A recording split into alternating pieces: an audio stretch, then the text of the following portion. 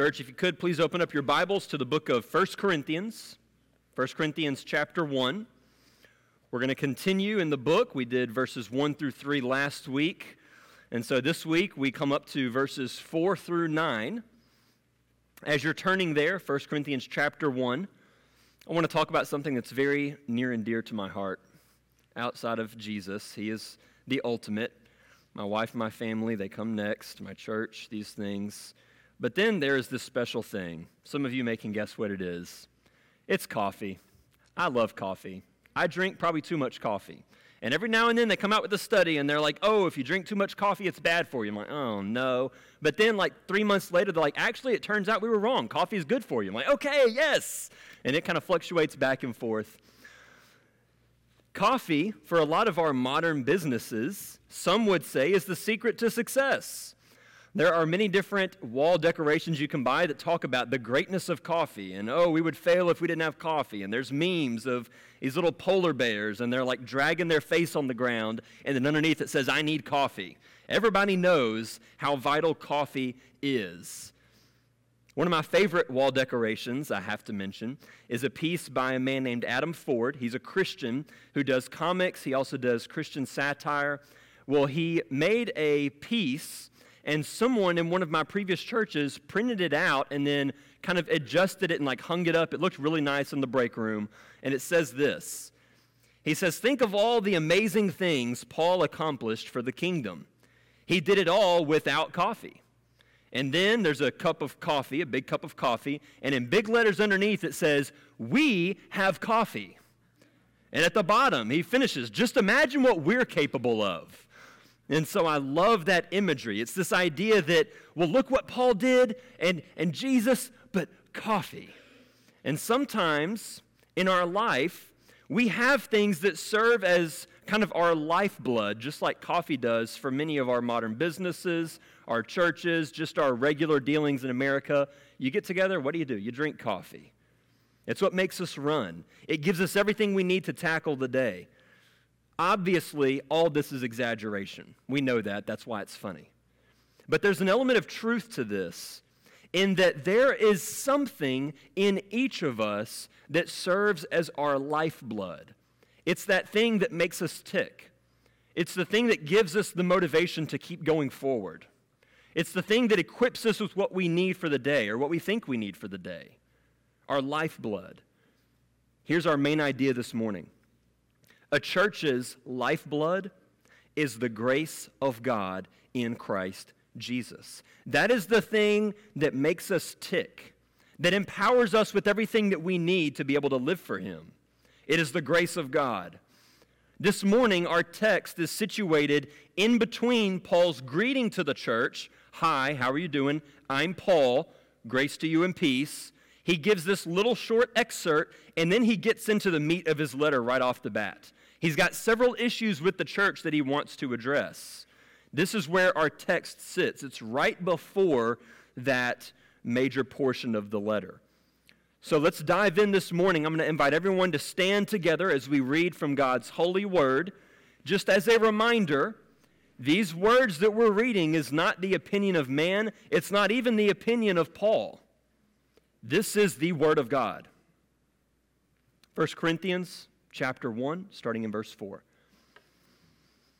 I give thanks to my God always for you, because of the grace of God that was given you in Christ Jesus, that in every way you were enriched in Him in all speech and all knowledge, even as the testimony about Christ was confirmed among you, so that you were not lacking in any gift as you wait for the revealing of our Lord Jesus Christ, who will sustain you to the end, guiltless in the day of our Lord Jesus Christ. God is faithful, by whom you were called into the fellowship of His Son, Jesus Christ, our Lord. Let's pray, church. Holy Spirit, we need your power this morning to flow through these texts of Scripture, to give us understanding and insight. We ask that you would work in our hearts, dividing and discerning their thoughts and intentions, so that we might see and turn and be healed. that we might be continually transformed by the renewing of our mind. We ask all these things in the name of Jesus Christ, our Lord and Savior. Amen. Thank you, church. You can be seated.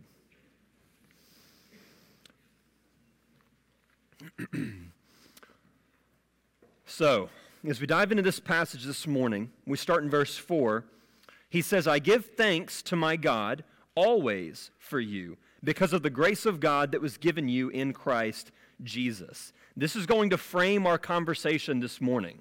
We are going to talk about grace, because if you look at this sentence, it doesn't end at the end of verse 4, or at the end of verse 5, or at the end of verse 6, or at the end of verse 7, but at the end of verse 8. So he gives this little sentence, and then he goes on a full-blown, almost theological exposition of, here's what I mean by grace of our Lord Jesus Christ. We would think it's simple, but there is a lot here for us to see. Essentially, Paul is thanking the Corinthians, thanking the Lord that the Corinthians have been saved. This is part of what he's referring to in verse 6, when he says, even as the testimony about Christ was confirmed among you. When that testimony of Christ is confirmed is when we come to saving faith in Christ. We've heard the testimony of Christ, but then there's a moment where that witness is the word there. It's the same word we get martyr from. That testimony is confirmed in us, and we acknowledge, oh, this is true. Jesus is the Lord, and he is my Lord now. That's what he's talking about. That's what Paul is thankful for. That is saving grace. We're very familiar with this. But pay careful attention to the language here. Who is it that Paul is thankful to? It's not the Corinthians. Paul's not thanking the Corinthians for listening to the gospel. Look at the text here. I give thanks to my God always for you. So Paul is directing his thankfulness to God. And why is it that he does that? Keep looking. Because of the grace of God that was given you in Christ Jesus. So the reason that Paul thanked God was because he recognized that the grace that the Corinthians received was received from God because it was given by God. It is God's grace. It isn't our grace. It is God's grace. There is a special relationship here between our thankfulness to God and how we understand God's grace. Specifically, it has to do with how we understand the giving and receiving of grace. When I worked at Sonic as a young 20-year-old, I desperately looked forward to payday. Okay? It was me and Stacy. We had Kristen, and it was get off work at night and come home and dump all the change out on the carpet and start packing quarters and rolling change. And we looked forward to when that paycheck could come and supplement the tips that we got. It was vital. Well, when I received my paycheck from my boss, I said exactly what my parents trained me to say. Thank you. Got the check, went out, and then got ready to deposit it and put it in the bank. Well, one day, on Christmas Eve, I was working and I received the biggest tip I'd ever received working at Sonic. It was $100. I about lost it when I got that $100. I took it out and I knew it's Christmas Eve. People are going to be generous. I will work all day Christmas Eve. That's what I told my boss. I will work all day Christmas Eve because I needed that income. And I knew that would be a big day. So I would work, and someone that I knew very well, obviously, he knew a lot about me at the time. And so he had a special gift for me, and he was hoping that I would be his car hop that day. And I'll tell you, I planned it. When I see this guy drive in, I'm like, I want that one. That's the one I want down there. He was a good friend. Obviously, I did not expect the $100 gift. When I received this tip, I said way more than just thank you. My paycheck, thank you. This $100 gift, are you sure? Thank you so much. It was huge. I felt way deeper than just thank you, but those are the words that came out. Now, in both instances, I was genuinely grateful. I'm grateful for the paycheck, and I'm grateful for that $100 tip. But the deepest gratitude, oddly enough, was for the smaller amount of money. Why is that? They're both financial gifts. They're both given because of work that I was doing. Both were given, both were received. What's the reason? It's the same reason that we don't fall on our knees thanking our bosses for the larger paychecks that we receive today. We earn the paycheck. We've worked for that money. There's an agreement. I will provide for you services. You provide for me money. It's an exchange, a fair exchange, or at least it should be. We agree on it anyway. We deserve a paycheck. We expect a paycheck. We are due a paycheck. We are owed a paycheck. We are more grateful for that which we feel we least deserve. If we feel we deserve it, there is still thankfulness, but the depth of that thankfulness will not be as great as it would be for something that you feel you didn't deserve. I don't deserve this. What is this for?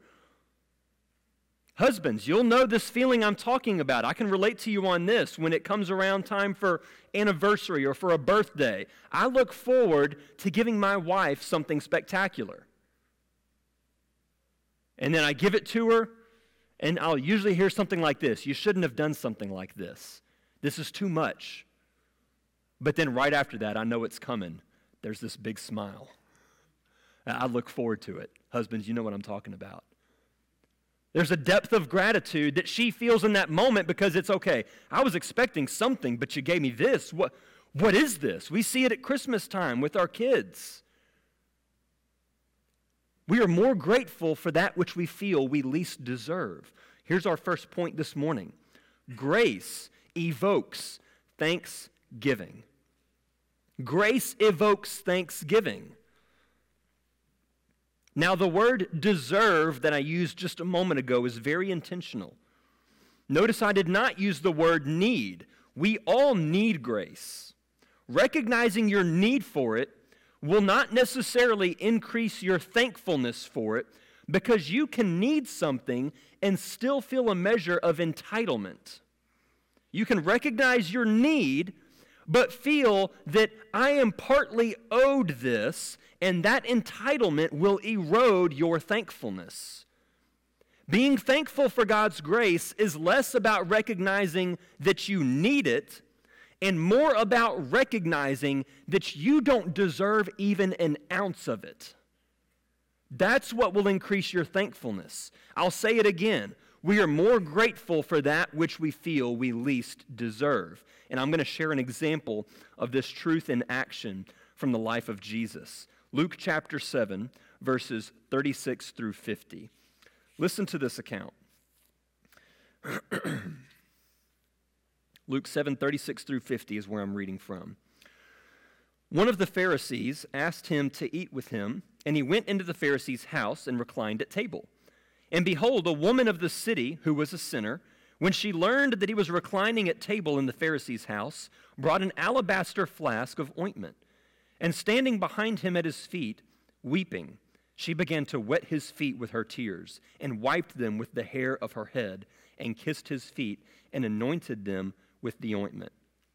Now when the Pharisee who had invited him saw this, he said to himself, he said to himself, if this man were a prophet, he would have known who and what sort of woman this is who is touching him, for she is a sinner.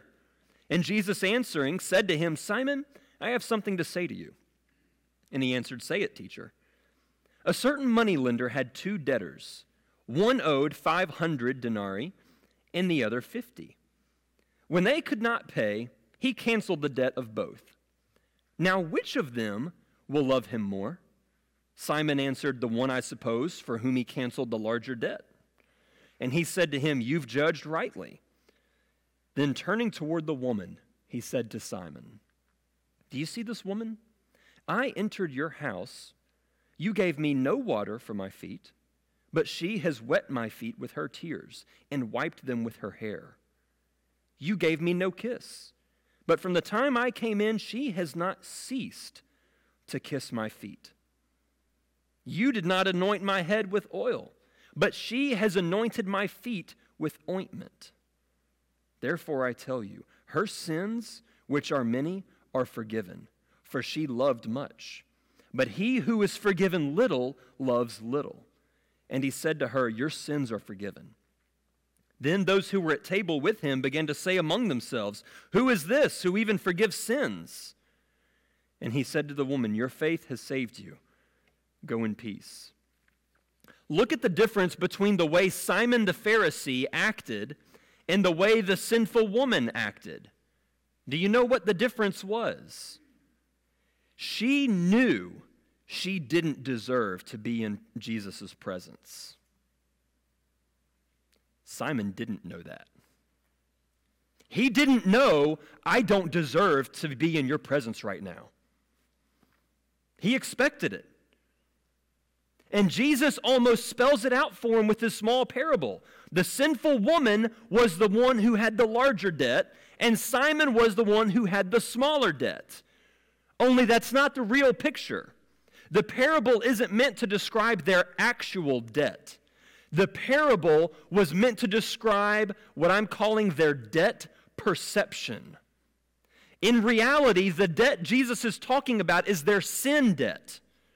The woman is forgiven of her sin debt, and that same sin debt forgiveness is available for everyone. But the problem is, she recognized the depth of her debt.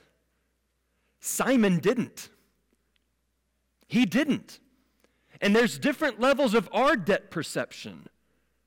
Different levels of depth that we realize, I am this big of a sinner, that's how much grace I need. And the more that you realize that is, the more thankful that you are for that grace. And the more thankful you are for that grace, the more you express that thankfulness in your faith.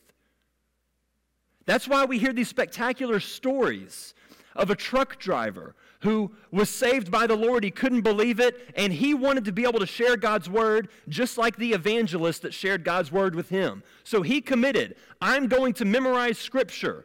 And in a 2 or 3 year period, memorized 1,000 verses of Scripture just driving in his truck. He would turn on a verse for that day. He would listen to it over and over. He would memorize it. The next day, he would do it again. Some days he would do 2 verses if they were short enough. What causes someone to do that? It's not his mind-blowing intellect. It's not his special ability. He's not some divinely sent person. He's a Christian. He's received a whole lot of grace. We all have received a whole lot of grace. We just all forget that sometimes. We have levels of forgetting how deep our debt actually is. By the end of the whole ordeal, Jesus forgives the woman. And do you know what the Pharisees said? Who is this who even forgives sins? Can you believe it? After the whole parable, after everything, they should have said, Lord, forgive me too, please.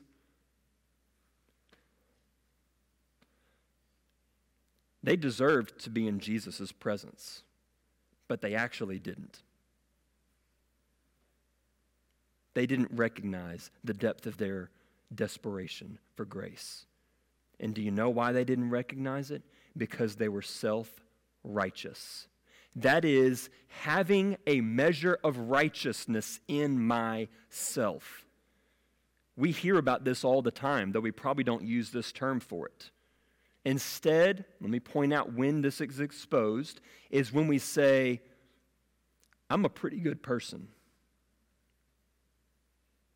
That person's a pretty good person. Well, at least I'm not like this person. Let me tell you, you need just as much grace as the worst person on this planet.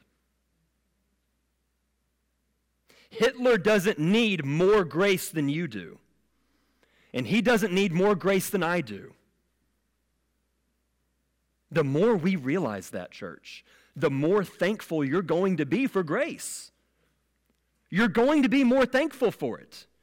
One of the biggest reasons outside of being unregenerate that we become less thankful for grace is self-righteousness.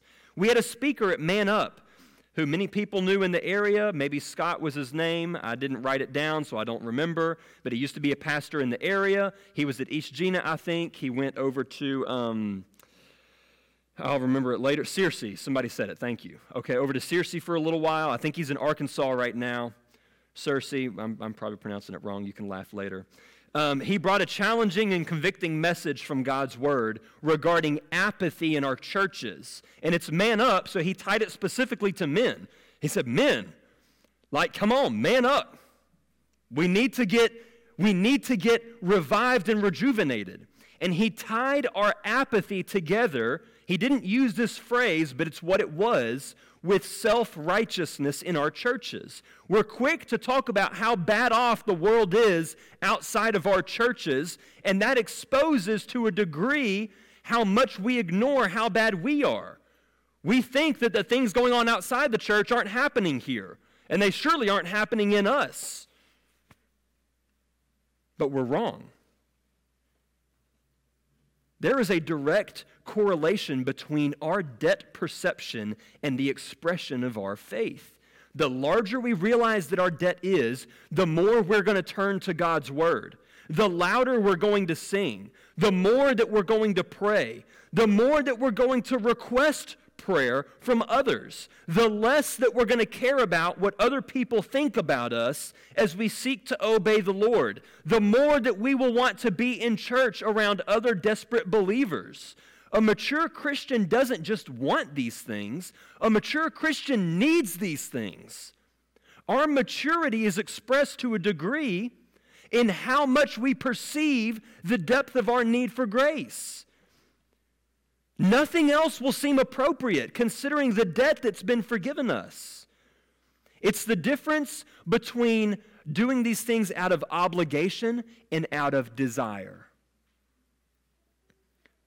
One of the keys to growing in your spiritual disciplines is reminding yourself just how little you deserve to be a Christian. The Corinthians didn't deserve it, and Paul knew it. And because he knew it, he thanked God for the grace that they received. If we want to be thankful, recognize your need for grace. So, that's how he begins. Then, look at verses 5 through 7 with me. That in every way you were enriched in him in all speech and all knowledge, even as the testimony about Christ was confirmed among you, so that you were not lacking in any gift as you wait for the revealing of our Lord Jesus Christ. Paul gives thanks because of the grace that was given, but that's not in full what he was thankful for. If you look back at verse 4, everything after the first three words here, I give thanks, describes Paul's giving thanks.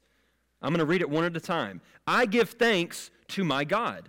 I give thanks always. I give thanks for you. I give thanks because of the grace given you. It goes on and on and on, and then it comes to what Paul is thankful for. I give thanks, verse 5, that in every way you were enriched in him in all speech and knowledge. Number 2, grace enriches and enables for action. Grace enriches and enables for action. The word enriched here is not enriched like the improving of quality of life. That's how we often think about things, specifically with food. Man, the seasoning really enriched the flavor of the food here. That's not quite what it means. The Greek word describes an increase of wealth. It is literally to make rich.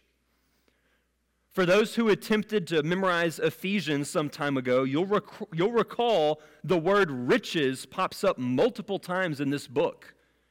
And it's describing God bestowing grace and power, or the greatness that it is to be God's people. Here's some examples. Ephesians 1, 7 through 8. The riches of his grace, which he lavished upon us. 1:18. The riches of his glorious inheritance. 2:7, the immeasurable riches of his grace. 3:8, the unsearchable riches of Christ. 3:16, that according to the riches of his glory, he may grant you to be strengthened with power. The good life isn't to be found in what this world has to offer. You can be rich here and be miserable. Look at Hollywood. I don't want to speak lightly of these things, but look at the levels of depression among these celebrities, pushing them to end their life. It's that same depression that we find here in Gina and some of our students. They are convinced that happiness in life is not attainable. The most fulfilled you will ever be is when you are accessing the riches of God's grace in action.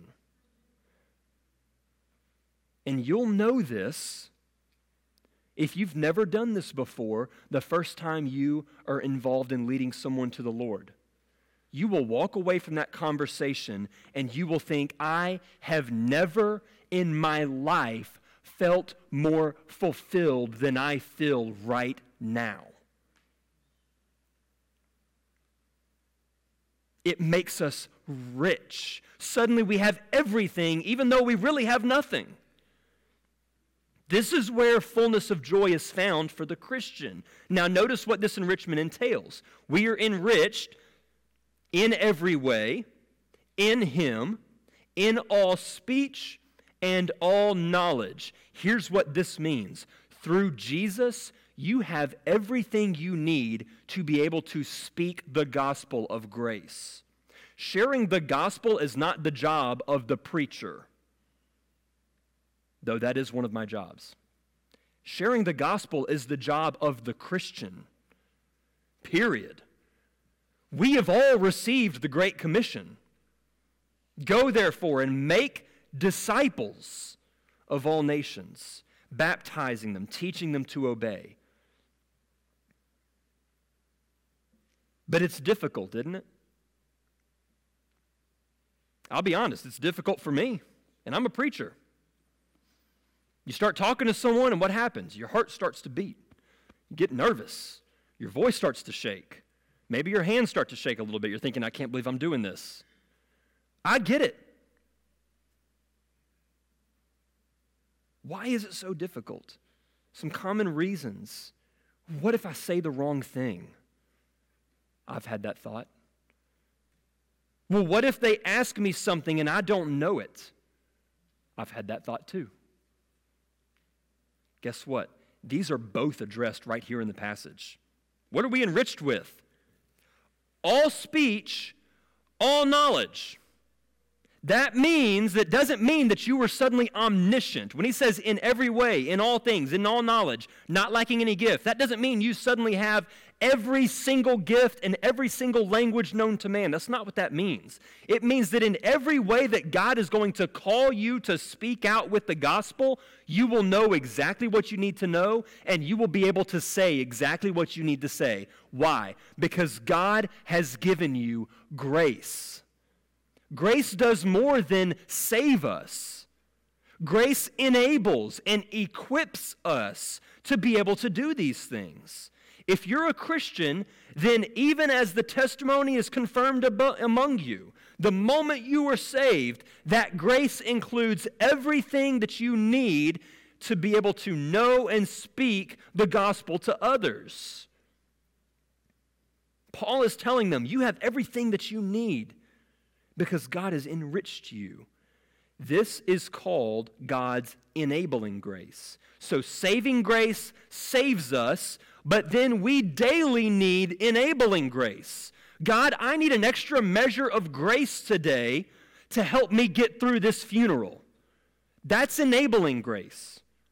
God, I need an extra measure of grace today in order to be able to share the gospel with my relative who has been militant against it for years. That's enabling grace. God, I need grace to not use foul language when these people cut me off in traffic because this is the 12th time today. That's enabling grace. It is all grace. It means that the only reason we can live for God in any meaningful way is because God has enabled us to do so as an act of grace. And just like with our first example, the more that you recognize your inability apart from God for these things, the more He will bestow it upon you. In the same way that our self-righteousness keeps us from being thankful and expressing it through faith, our self-sufficiency keeps us from being effective in our attempts to serve the Lord. We become convinced we can serve God without God. Isn't that ironic? Sometimes God will hold back fruit and success in order to show us that it is only from Him and not our efforts or anything that anything will ever be accomplished. Psalm 127 verse 1, unless the Lord builds the house, those who build it labor in vain. It's pointless. Yeah, but look, the bricks are rising. It doesn't matter. It's vain. You won't finish it, or it'll fall, or something's going to happen. 1 Corinthians 3:7, neither he who plants nor he who waters is anything, but only God who gives the growth, increase. Only God gives that increase in growth. I'm going to read a passage for us out of 2 Corinthians chapter 12. Verses 7 through 10. God gives Paul this thorn in his flesh. Listen to why. Paul gives us an insight here. 2 Corinthians 12, starting in verse 7. So to keep me from becoming conceited because of the surpassing greatness of the revelations, do you get that? Paul was receiving these revelations, and Paul recognized God gave me this thorn because if He hadn't, I would have become conceited. That is pretty transparent. A thorn was given me in the flesh, a messenger of Satan to harass me, to keep me from becoming conceited. 3 times I pleaded with the Lord about this, that it should leave me. But He said to me, my grace is sufficient for you, for my power is made perfect in weakness. Therefore, I will boast all the more gladly of my weaknesses, so that the power of Christ may rest upon me. For the sake of Christ, then, I am content with weaknesses, insults, hardships, persecutions, calamities. For when I am weak, then I am strong. Paul recognized his greatest strength is his dependence upon the Lord. Our greatest strength is to be found when we recognize I'm weak. I can't do it alone. God, I need you to sustain me and enable me.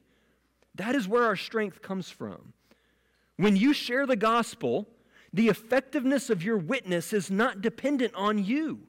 It's dependent upon your dependence on God in that moment. In 1 Corinthians, look at the end of verse 7 again. It says, as you wait for the revealing of our Lord Jesus Christ. God has not equipped us to wait in idleness. He has equipped us to wait in action. He wants us to be enabled and equipped until the revealing of our Lord. Yes, Garrett, but I'm tired. I've been doing this for decades, and it feels like centuries. My life is just packed full of things right now. I've got a job, I've got a family, they've got sports, I've got all these things I'm taking care of.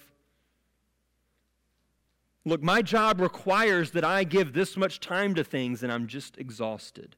Here's point number 3. Grace sustains until the end. Grace sustains until the end. Look at verse 8. He's tagging this on. You are not lacking in any gift as you wait. And while you wait, look at verse 8. It talks about the Lord Jesus Christ who will sustain you to the end, guiltless in the day of our Lord Jesus Christ. In the same way that saving grace is freely given and not deserved, in the same way that enabling grace is freely given and not deserved, God gives you something called sustaining grace, which is freely given and you do not deserve. Have you ever thought about why you still have faith? When life gets hard, when tragedy strikes, when trials arise, have you ever thought about why is it that I still believe, that I still trust Jesus, that I still sing, that I still go through this? I'm going to give you a hint. It has nothing to do with you. It has nothing. Look at the passage. It is the revealing of our Lord Jesus Christ who will sustain you. Who sustains us? Jesus sustains us. God is not going to save you for free and equip you for free and then suddenly start making you pay for grace. He's not some cheapo subscription plan that reels you in with a month free. And then you're stuck paying this thing, and you forget about it, and then you look at your account, you're like, oh, I need to delete that. And then you forget about it, and before you know it, you've paid for it for a year and used it twice. It's not like that. Philippians 1:6, I'm sure of this, that he who began a good work in you will bring it to completion at the day of Jesus Christ. Ephesians 1:13 through 14, in him you also, when you heard the word of truth, the gospel of your salvation, and believed in him, were sealed with the promised Holy Spirit, who is the guarantee of our inheritance until we acquire possession of it, to the praise of his glory. You are sealed with a guarantee until you acquire, to the praise of his glory. If we could keep ourselves saved, we wouldn't need grace to begin with. We need God's sustaining grace daily. And just like both of our other examples, here our danger is becoming spiritually self-sustaining. We can get to a place where we may be reading the Bible, we may be singing, we may be voicing a prayer, but we are not depending on God to sustain us. We can do it ourselves without the vulnerability that comes with confession, transparency, and humility. To sum it up in a word, pride. Or to keep in the same theme of self-related words, the word can simply just be self. You are the biggest obstacle to God's grace.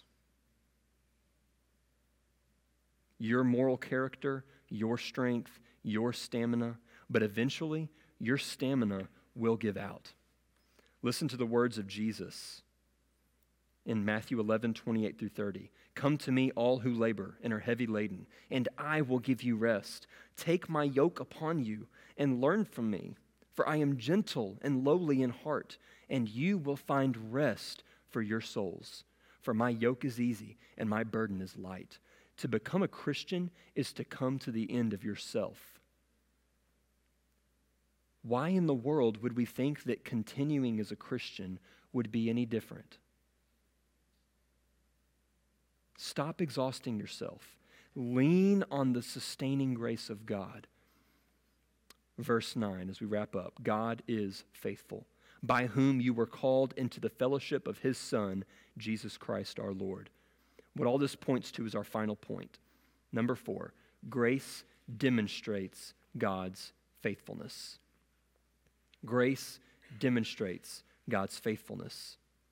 If we want the world to see how great the grace of God is, it's going to require a transparent and truthful church.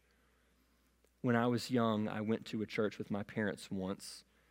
I wish I had continued to go to that church, if I'm being honest, but the Lord knows better than I do.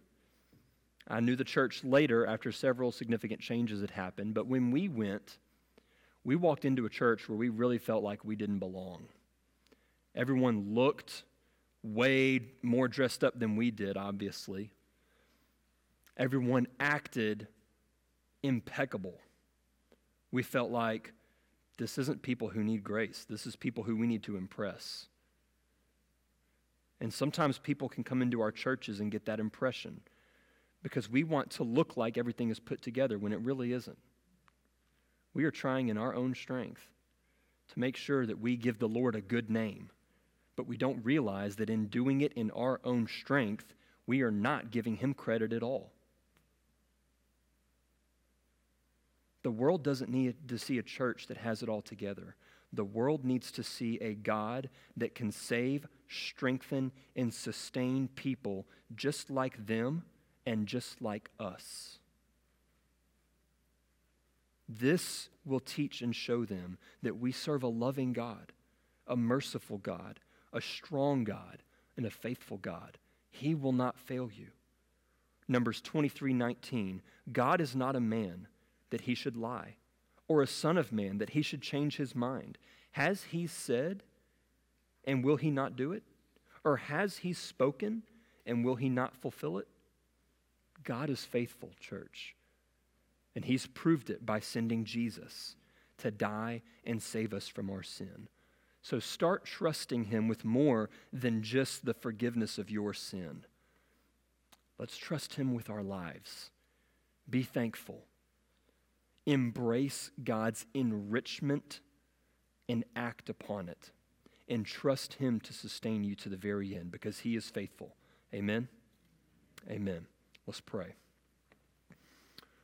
Oh Lord God, you are our saving grace. From you is our enabling grace, our sustaining grace to save us from the enemy of ourself. Teach us, O Lord, to depend less on us and depend more on you.